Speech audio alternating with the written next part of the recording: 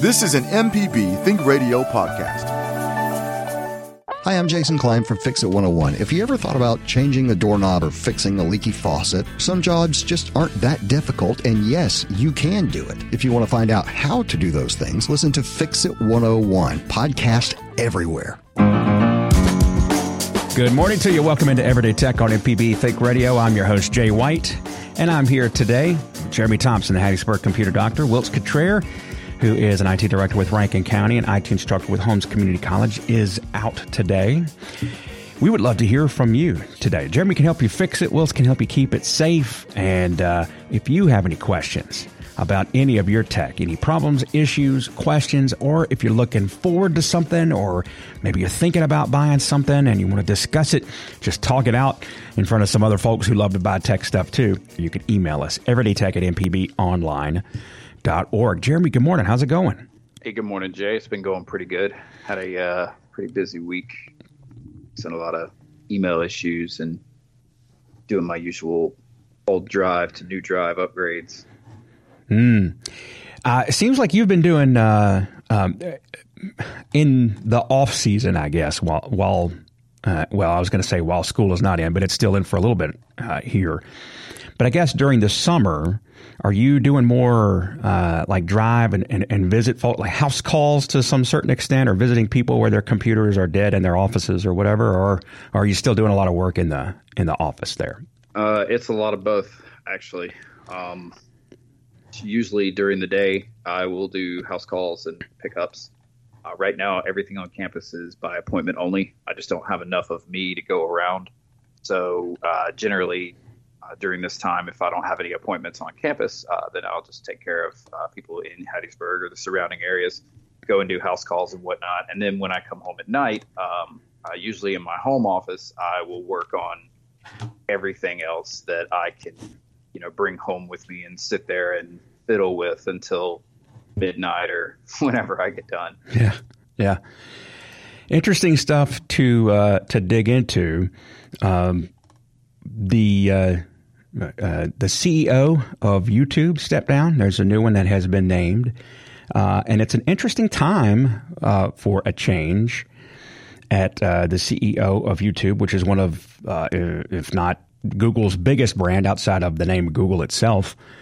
In thinking of what a new CEO for YouTube will be inheriting, you talk about the YouTube Music service, the former Google Music Play. Then, of course, you've got the YouTube TV, which has, I don't know if it's the leader, but it's one of the main players in the streaming wars these days. That's what's left of it. If you still want an all-in-one type of fix as opposed to stringing together several different streaming services. And I wonder what most of our listeners are doing in that regard these days. If they do just pick one, or do they string several together? One of our hosts of Money Talks the other day was talking about how her and her husband just went on a spree of checking what all they had signed up for.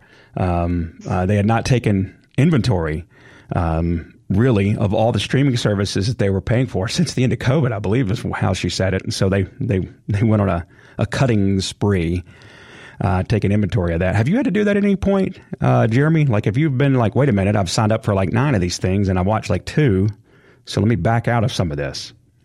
Oh, absolutely. I know I've had to do that. We try to subscribe to Paramount Plus around this time, because this is when one of the shows that we watch this comes on there. But like we don't keep it, but we do sometimes forget about it. Like I was on the TV the other day and we were watching the new Chucky series that came out last year, I think, and I was like, when did we get Peacock? I don't remember getting Peacock. Then that's how it works too, and you can Paramount, because I and the thing is, like, I bought something. Oh, I can't remember what it is now, of course, but I bought something recently that had a subscription of Paramount. Oh, it was Walmart Plus. I subscribed to Walmart Plus. I think I got wrangled into that. Anyway, it has a Paramount Plus subscription that's tied into it. So I suppose I should tell my wife at some point that I've done both of those things for us. Maybe it might be categorized as for us. I think one of the ways that these things creep in and we don't realize that we're subscribed to them is Paramount Plus, for example. That one, most recently, it told me, hey, you can sign up for 6 months for free, and then after 6 months, it'll just be $4.99 a month with ads. And I was like, oh, okay, sure. Sounds completely doable. I might cancel that in 6 months, and I might keep it for $5 a month.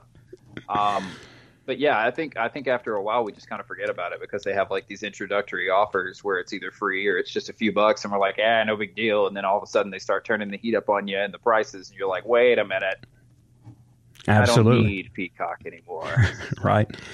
Well, if I could backtrack and go all the way back to my original point before I rabbit trailed 7 ways from Sunday, YouTube is they've switched CEOs, and it is interesting in this time of breakout stardom for AI tools, and the fact that Google kind of got beat to the punch in this one with the with their AI, but they're gonna push hard and try to make that ground up. And for a new CEO to take over YouTube at the same time that Google is rolling out new AI features, that could be something very interesting. There are a couple of things that their new CEO has talked about that he wants to do initially, and some of them are as simple as, if you buy the NFL Sunday ticket, or if you subscribe to one of the sports packages that they have, that you'll be able to watch multiple games simultaneously. I don't know how much of a big upgrade that is. Maybe some UI redesign involved in that. But for sports fans, that's got to be something fun anyway. All right. Got a question about VPN to start us this morning. And Brandon is Carolyn. Carolyn, good morning. Good morning. Go right ahead. What's going on? I have a NordVPN, and when I travel, I take my iPad and, of course, my iPhone.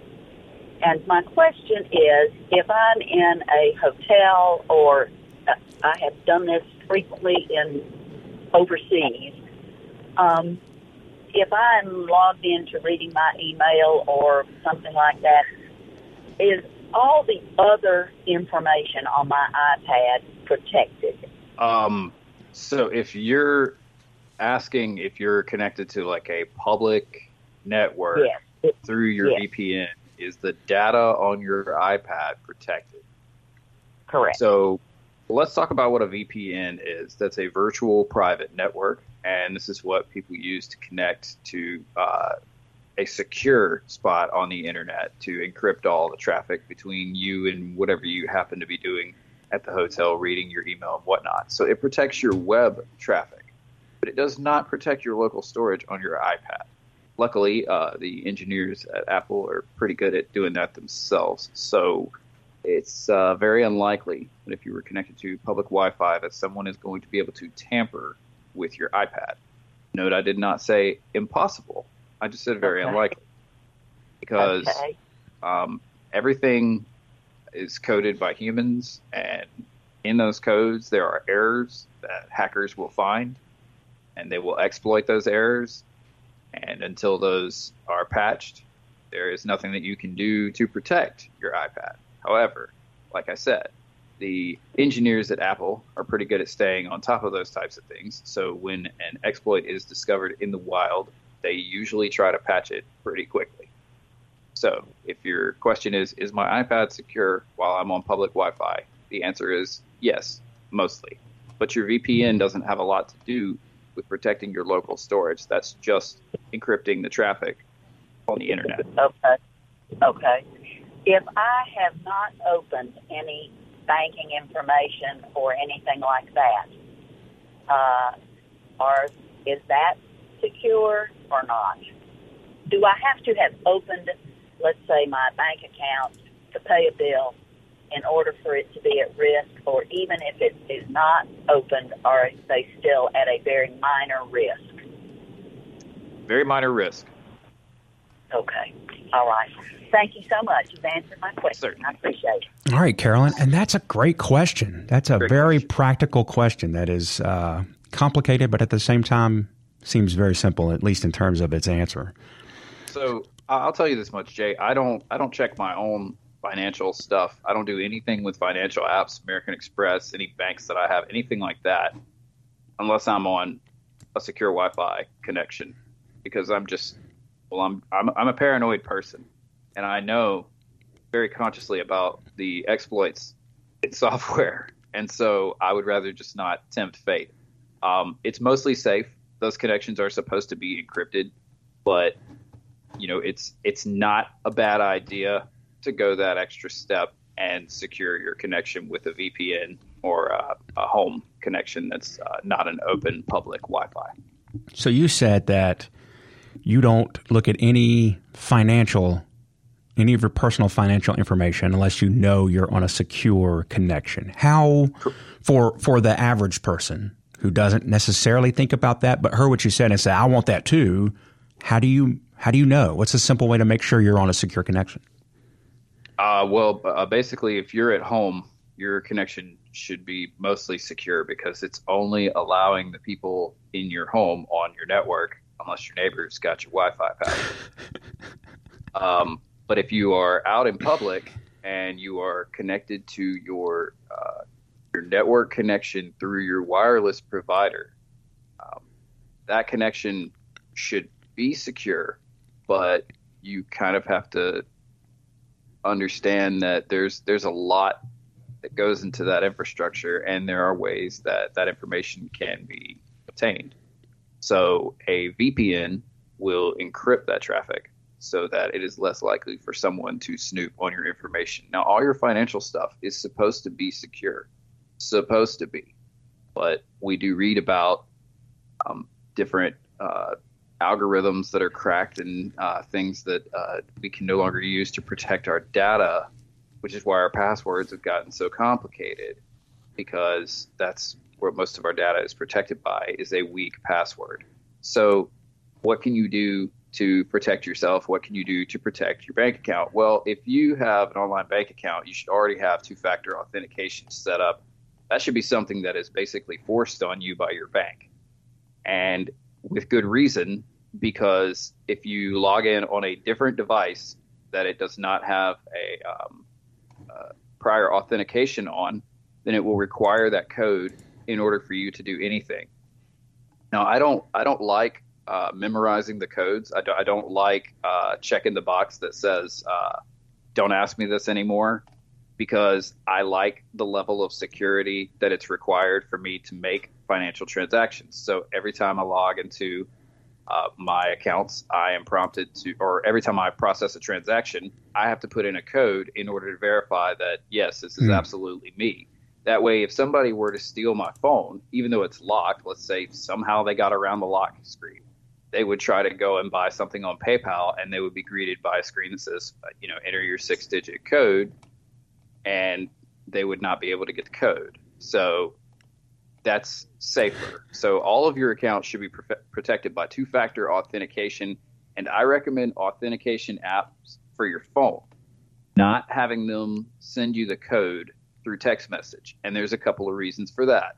Number one, sometimes the codes are not instant, and it can be very frustrating when you need to get into an account and you can't get the stupid code. So if you have an authenticator app, then you just open the app on your phone and the code pops up right there. So that's more convenient, in my opinion.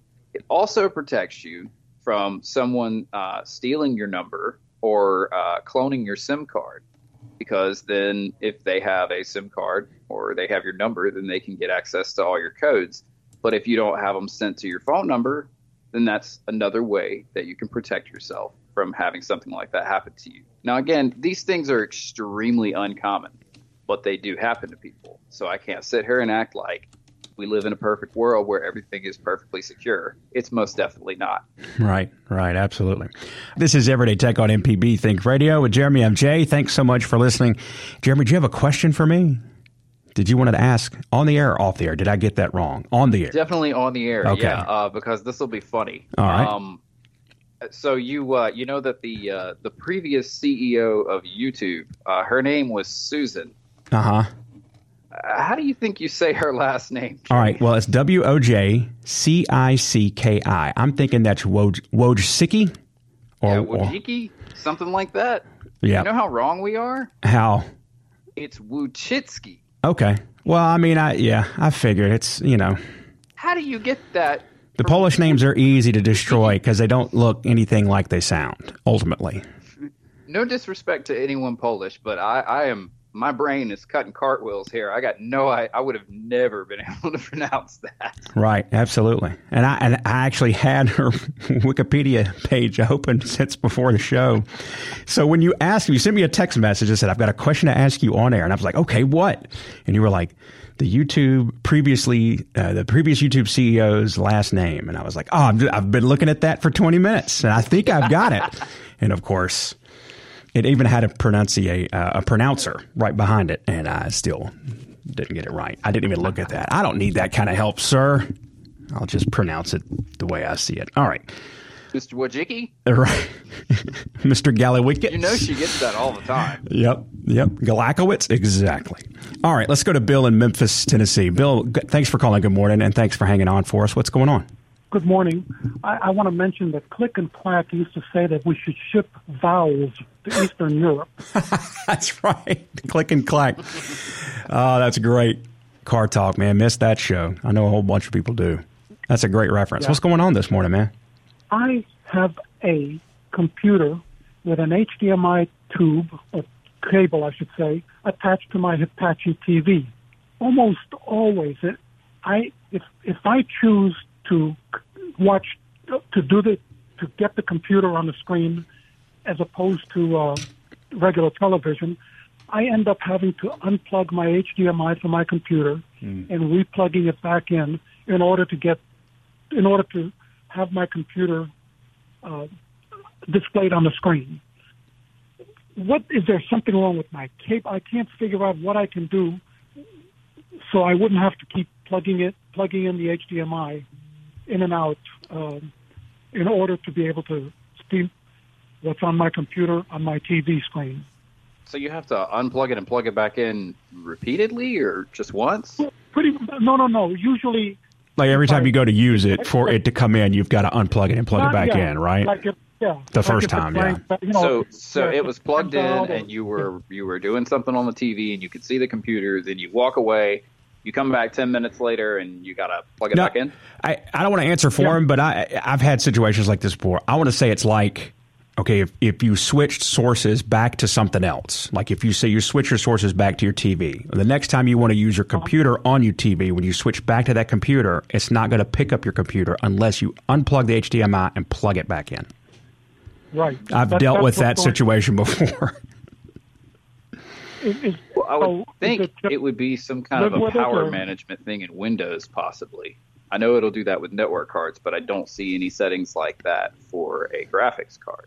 Doesn't mean that they're not there. One thing you might want to check is your power scheme, your different power options. You've got your different power plans in your computer. This is a laptop, so you should be able to just click on your battery and then go to power options or power plans. On my battery, it says this is Windows 11. It says that I'm connected to my Netgear, and it doesn't say anything about Bluetooth. But obviously, I'm connected to HDMI. But I don't see anything about power here. You don't see a little battery icon that'll let you click on it there? Yeah. When I clicked on the battery icon at the bottom right of my screen, it displays like a window pops up, which, as I said, shows my Netgear and my Bluetooth. There's a rotation lock that's grayed out. Okay. So let's what we got to do is get you to the old school control panel to see this power plan. I don't have Windows 11 in front of me, so I really can't remember how it is that we go about getting there. So pretty much what you need to do is look down on your keyboard where they find the Windows key. It's right there between Control and Alt. I'm there. And all right. Just hit that. Hold the Windows key and press R for run. Windows and then R, and you'll see the run window pop up in the bottom left-hand corner. I do. All right, type the word control, like a remote control. Okay. Type control and press enter, and this should bring up the old school Windows control panel. Yes. Well, right. All right. Third option down says hardware and sound. I'm with you. All right. Click on that and then go to power options. I don't see that yet. It should have a little battery icon next to it. Of course, I'm in Windows 10 looking at it. So. I see system, network, internet, personalization, apps, account, time and language, accessibility. You don't see hardware and sound? No. It may be settings, then system, and then power and battery. How about that in Windows 11? It may say power and battery. And then under that, there may be another option that's like screen and sleep or something like that. I found it. My mistake. You're good. Power. Okay. So what you need to do is look at the power plan that you've got there. It's probably on a power saver or a balanced plan. It's balanced. Yeah. Okay. So then you can look at your balance settings and see like when it's putting the display to sleep and when it's putting the computer to sleep and so forth. You might want to try adjusting those different settings to see if one of these will help your problem. It gives me the choice of best power efficiency, balanced, or best performance. Mm-hmm. So then over on the right-hand side, you can see where it says Change Plan Settings. You can click on that. And then when you click on that, there should be a Change Advanced Power Settings. I would fiddle with the display and the computer sleep time. And then under the Advanced Settings, there are multimedia settings which you can adjust. There's one that says Prevent Idling to Sleep. That sounds like it right there. Yeah. That's what I think it is. But I'm not there. I'm not where you're. Right now I'm at system, power, and battery. And under power options where you saw like the balance plan and all that, over to the right there should be a thing that says Change Plan Settings. Do you see that? No. I hate Windows 11. I'm just going to go ahead and say that. Like, this has been this way since Windows 95, man. Don't change a good thing, Microsoft. I'm sure it's the Programmer Full Employment Act. But for whatever reason, they do change, and typically it's not a helpful change. I'm going to grab my tablet on the next break and see if I can't crack this one for you. But yeah, there should be a thing that says Change Plan Settings, and then there's Advanced Power Settings. That's where I believe your issue lies. Now, at the very top, there's a View Detailed Info. I don't know if that would help, but no, there's no option to do anything other than change from balanced to different performances. I just love it. That's why I'm not using Windows 11 on my home computer. So many things have changed. Well, we're going to come back to this one. There you go. Okay. Grab my Surface that's got Windows 11 on it and see if I can't get the right instructions here. Okay. All right, Bill. Stay tuned. Keep listening, and we're going to keep digging down on that. But that's a great question, Bill. And I'm sure a lot of people have dealt with that before. Like I was saying, I've dealt with that before where, if you've got, a laptop or something plugged into a TV and then you're done using that, you switch off of it and you use it as just a TV again. And then the next time you want to try to, go back to your computer and all of a sudden it can't connect to it or it won't connect to it, even though you haven't unplugged anything and everything is the same as it was before. Then all of a sudden, because it put it to sleep, now all of a sudden it can't recognize that it was ever there to begin with. And so to change that, you have to unplug it from one side or the other and plug it back in. That's frustrating, but I've been there before. Thanks, Bill, for that call. Jeremy, before we get back into it, we had another question. I don't think it's a super difficult one, but stuff that people deal with a lot.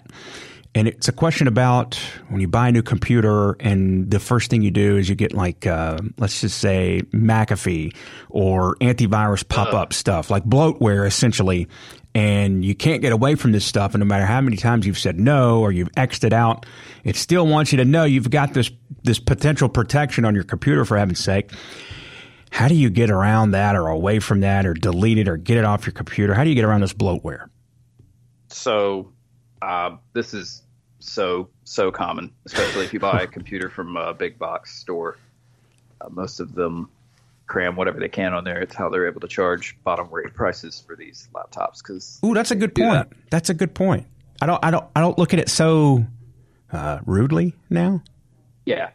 Well, it's just what happens. I mean, we take something like a computer and then we go, how can we monetize it further? Oh, ads. That'll work great. Okay. All right. So we'll pop up ads on the internet. No, let's not just pop up ads on the internet. Let's pop them right up on their computers. Let's just install them on the computers from the factory. Hey, that's a great idea. Nobody knew what Kobo was, but it was on every computer in 1998. Does anybody remember that, Kobo? I don't remember that, but I had a computer in 98. It was probably on your computer. I remember looking at it going, Kobo?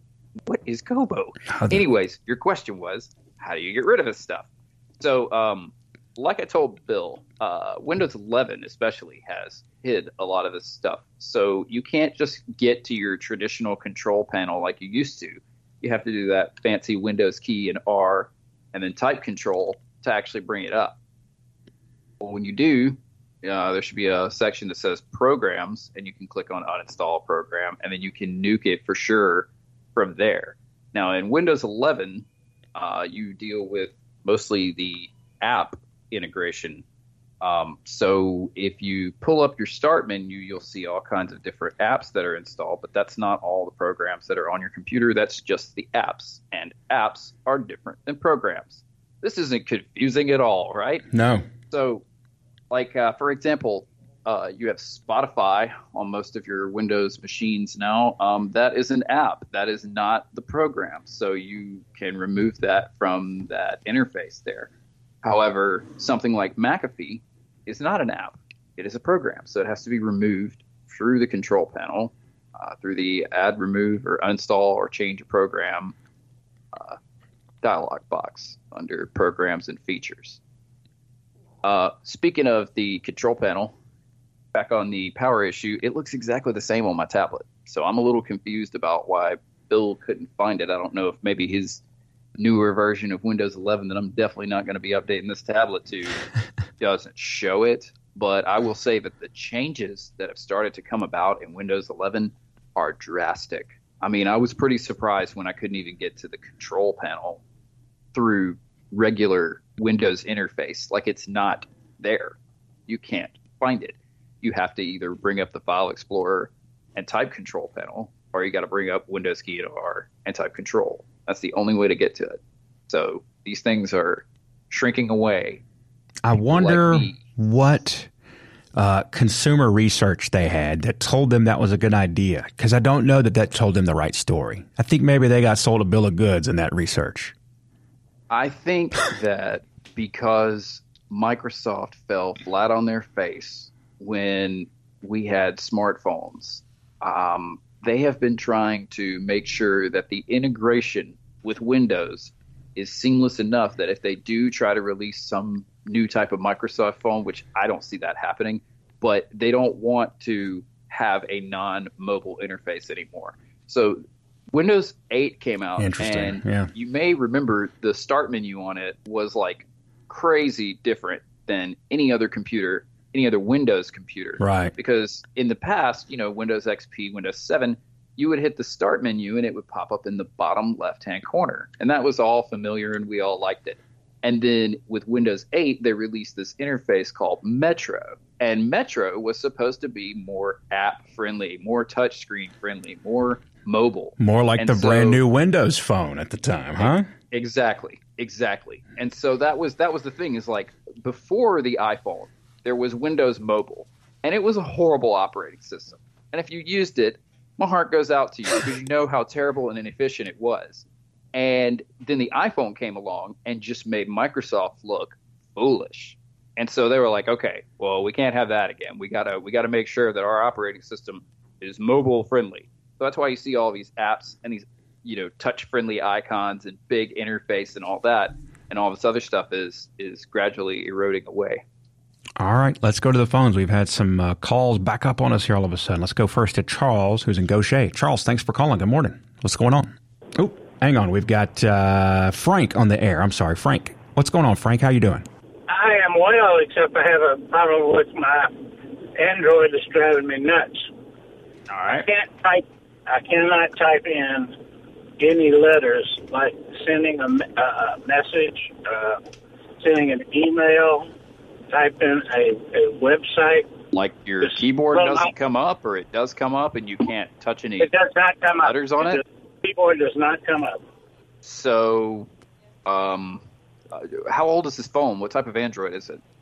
Oh, Is it a Motorola? Is it a Samsung? Oh. it's a Samsung. It's a Samsung. Okay. Yes. Well, depending on how old it is, you should be able to pull down your notification bar from the top, and you should see a little gear that will take you to settings. Okay. I can go to settings easily enough. Okay. And then, let's see, keyboards, all this stuff now. There's no telling. So you should be able to find a little magnifying glass toward the top of your screen so you can search for things on your phone. Yes. All right. Type the word keyboard. Okay. I don't have a keyboard suggested, and like I say, I can't type in anything. Oh, that's right.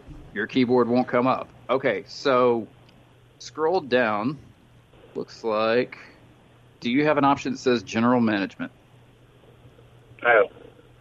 Okay.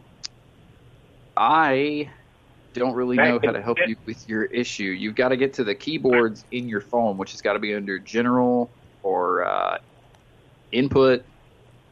On my phone, it's under General Management, and then there's a keyboard list. And I believe that you need to change your default keyboard to something else. Okay, general management. Okay, I'll search for that link, see if I can't get in it. Okay? And Frank, if it doesn't work, please give us a call back next week. You can also send us an email, everydaytech@mpbonline.org. Of course, you can always reach Jeremy. He's the Hattiesburg computer doctor as well. So we appreciate that. Now I'm going to try to hit the proper button to bring in Charles and Gaucher. Charles, are you there? Hey, Charles, are you there? Yes, I'm here. All right. My apologies before. I hit the wrong button and we didn't bring you in, but now we got you. Go right ahead. What's going on? I have two issues. Number one is that I want to download Windows 10. How do I know when I have it? So if you want to download it directly from Microsoft, you can get their media creation tool. You can Google that, media creation tool, and there'll be a program you can download from Microsoft. And when you run it, it'll say, do you want to install this on the computer that you're on, or do you want to install it to a USB drive? And you would say you want to install it on the computer that you're on. One moment, I'm kind of losing you. To download I'm sorry. It from where now? Could you repeat that? That was very muffled. I think Charles maybe was asking you to repeat yourself because he's trying to do what you were telling him to do at the time you were telling him to do it. Can you repeat that one more time, Jeremy? Okay, so if you go to Google... Okay, now I took my speaker off. Okay. So now I want to download it. I have a Windows 8 now, Windows 8.1, but I want to go to Windows 10. Yeah. So you how just do I Google, do that? You go to Google and you type Media Creation Tool. Okay, creation tool. Okay. Media Creation Tool. Yeah. Okay. And then the top link should say download Windows 10 disk image. Okay. All right. And then the second link, or the second blue box, it says download now under Create Windows 10 Installation Media. Yes. You're going to download that tool and then run it once it downloads, and then say that you want to update the computer that you're on. Oh, I see. Okay. Good. And once you do that, it'll go through and it'll download any updates for Windows 10, and then it'll start installing it on your machine, and it'll reboot it a few times, and probably take a couple hours if you have a hard drive, which if you're on Windows 8.1, you probably do. So yeah, just let it sit for a couple hours after it starts doing the installation, and then you should come back and Windows 10 will be on there. Is there a fee for that? No. So your Windows 8.1, as long as it was a legitimate installation, has a registration key or an authentication key connected to it. And when you install Windows 10, it will use that key to register your operating system. Great. Now, Next if question. you had a computer that did not have a legitimate installation of Windows 8.1 on it, when you install Windows 10, you'll see a message in the bottom corner that says this Windows installation is not genuine. It doesn't really affect much. You can't change your background, but otherwise, I mean, it doesn't really hurt anything if you run it and it's not genuine. But I mean, it's possible. What a punishment. Yeah, right. You can't change your background. Ha ha ha. What's the way we could be the most annoying but yet still let them use our product? Can't change your background. You're gonna have to use this like Sunshine Prism photo for forever. There's some other stuff, but I mean it's nothing major. Cats it's playing with nothing, yarn. It's not like they won't let you get on the internet if it's not genuine. You know, it's pretty mild. But I'm not suggesting anyone do anything. You know, you should pay for your operating systems. Yeah. But your laptop should have a key already in it. So when you install Windows 10, it'll authenticate that, and then you'll be full-fledged Windows. To your point, Charles, back in the day, ain't no free Windows. That's the first thing I thought of when you're just like, oh man, let me just update this for free, man. 18-year-old me on a Juarez site in 1996 is just like, yeah. Anyway. All right, Charles, thank you so much for the call. I appreciate. I think he said he had a second question. One more. Oh yeah. Thanks. Go ahead. One more question. The question about you were talking about streaming. Now I do have, I would say one, but it's so expensive, like $80 a month. But is there a way to get a bundle where you have 3 networks together or something like that? I think that Hulu does some kind of a bundle with Disney Plus and ESPN, I think it is. That's it. Hulu, Disney, and ESPN. That's one of them. There are several different ones, but yeah. You will see more of these bundles come along until some of these streaming companies eat each other. That's coming. But if you're a sports fan specifically, that's and I don't know if you are, but if you are a sports fan, that's one that's gonna scratch as many itches as you possibly can. Well, I'm really a movie fan. So, and then sports when I need it, like the playoffs and that kind of thing. Mm-hmm. Okay. Well, then here's the thing. It's like there's no limit to what's out right now. But, and I know this isn't necessarily like maybe you were like, what do you guys think is your favorite? But because the rights to movies change from month to month. And so you see a lot of good stuff roll off of each service every month, and then new stuff rolls on. And so the libraries for each of these streaming services they're always an ongoing morphing list of things. So to find out exactly what you or which one has the most of what you like, there's an easy way to do it. Just Google, what's new this month on streaming services, or also at the same time you could search, where can I stream 2 or 3 of the things. Like if you have 4 or 5 favorite movies, just search where you can stream them, and you might get several different answers, including something as simple as opposed to buying the streaming service that you like and paying $7 a month each month, you'll get the option to, let's say your favorite movie is Cannonball Run. Just randomly, I'll pick one. Then you can go to YouTube and buy Cannonball Run for forever for just $3. And there you've got one of your favorite movies. You can watch it wherever you want, whenever you want, as opposed to necessarily paying, let's say, $8, $12 a month for a service where you can watch it on that service if you want to. So lots of different options for you. And I will add that when you're looking up, like you're trying to find out what program a streaming service has, like, does Hulu have Cannonball Run? Take those websites with a grain of salt, because I have unfortunately misled some clients that wanted to watch some movies, and I was like, oh yeah, it's on this one, and it was not. So that is true. That's a good point. Always make sure if you find an article that tells you what's on right now, make sure you read the date on that article, so you make sure that you're you're up in the present. Charles, we appreciate the call. We got to move on. Just a little bit of time to go in this hour. We've got Jesse and Brandon, who is on the line, and Jesse's been patient with us. Jesse, good morning. What's going on? Yeah, good morning. I am fixing to start building a new gaming desktop, and I'm trying to decide between two different processors. Mm-hmm. Right now, with the current series, which would you go with, the AMDs or the Intel iCores?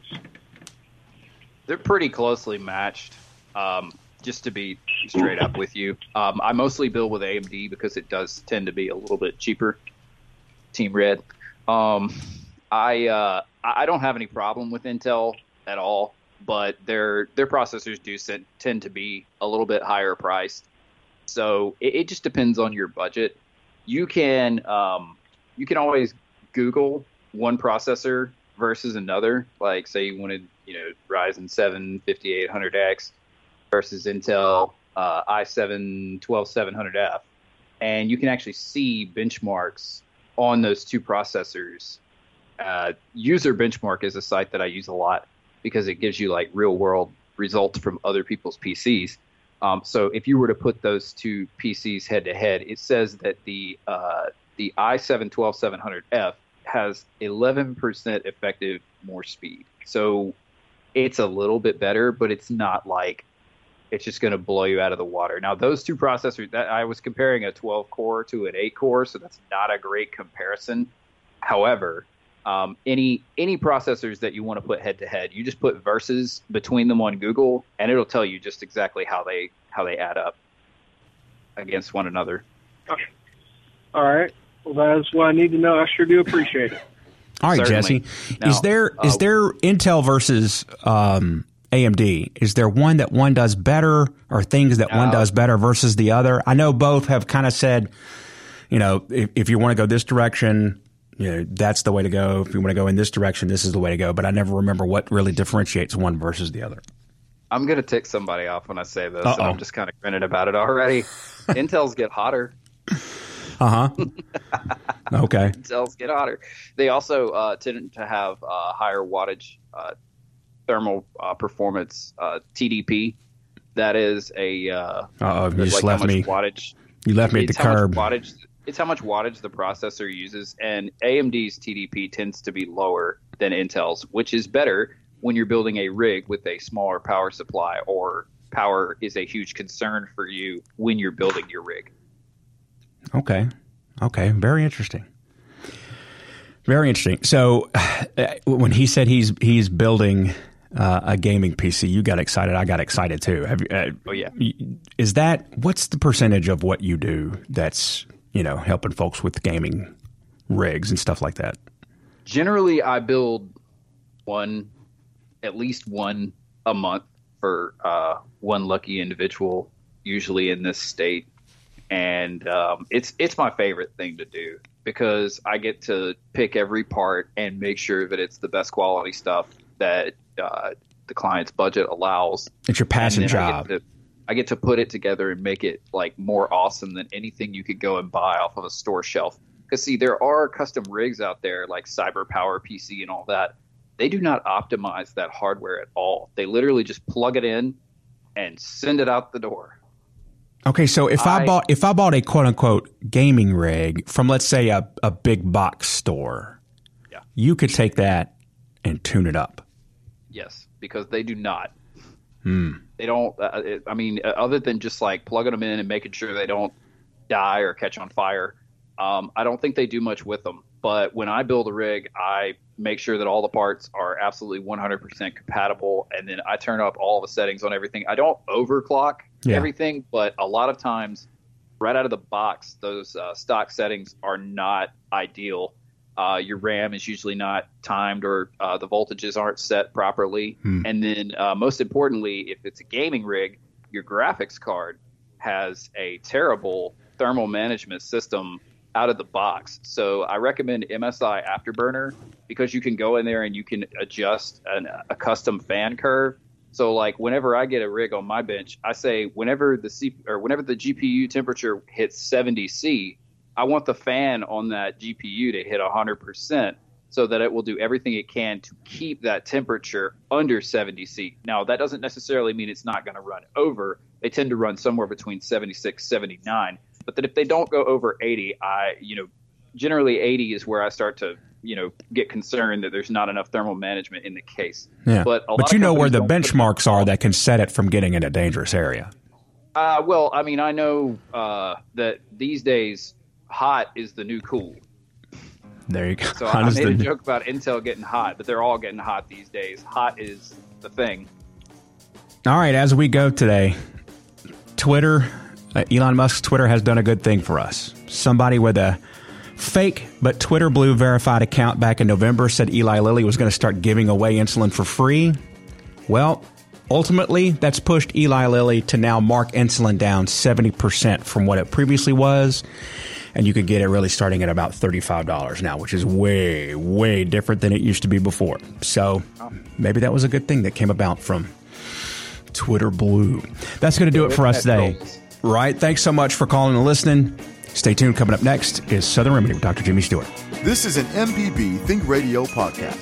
To hear previous shows, visit mpbonline.org or download the MPB Public Radio app to listen on your iPhone or Android phone on demand.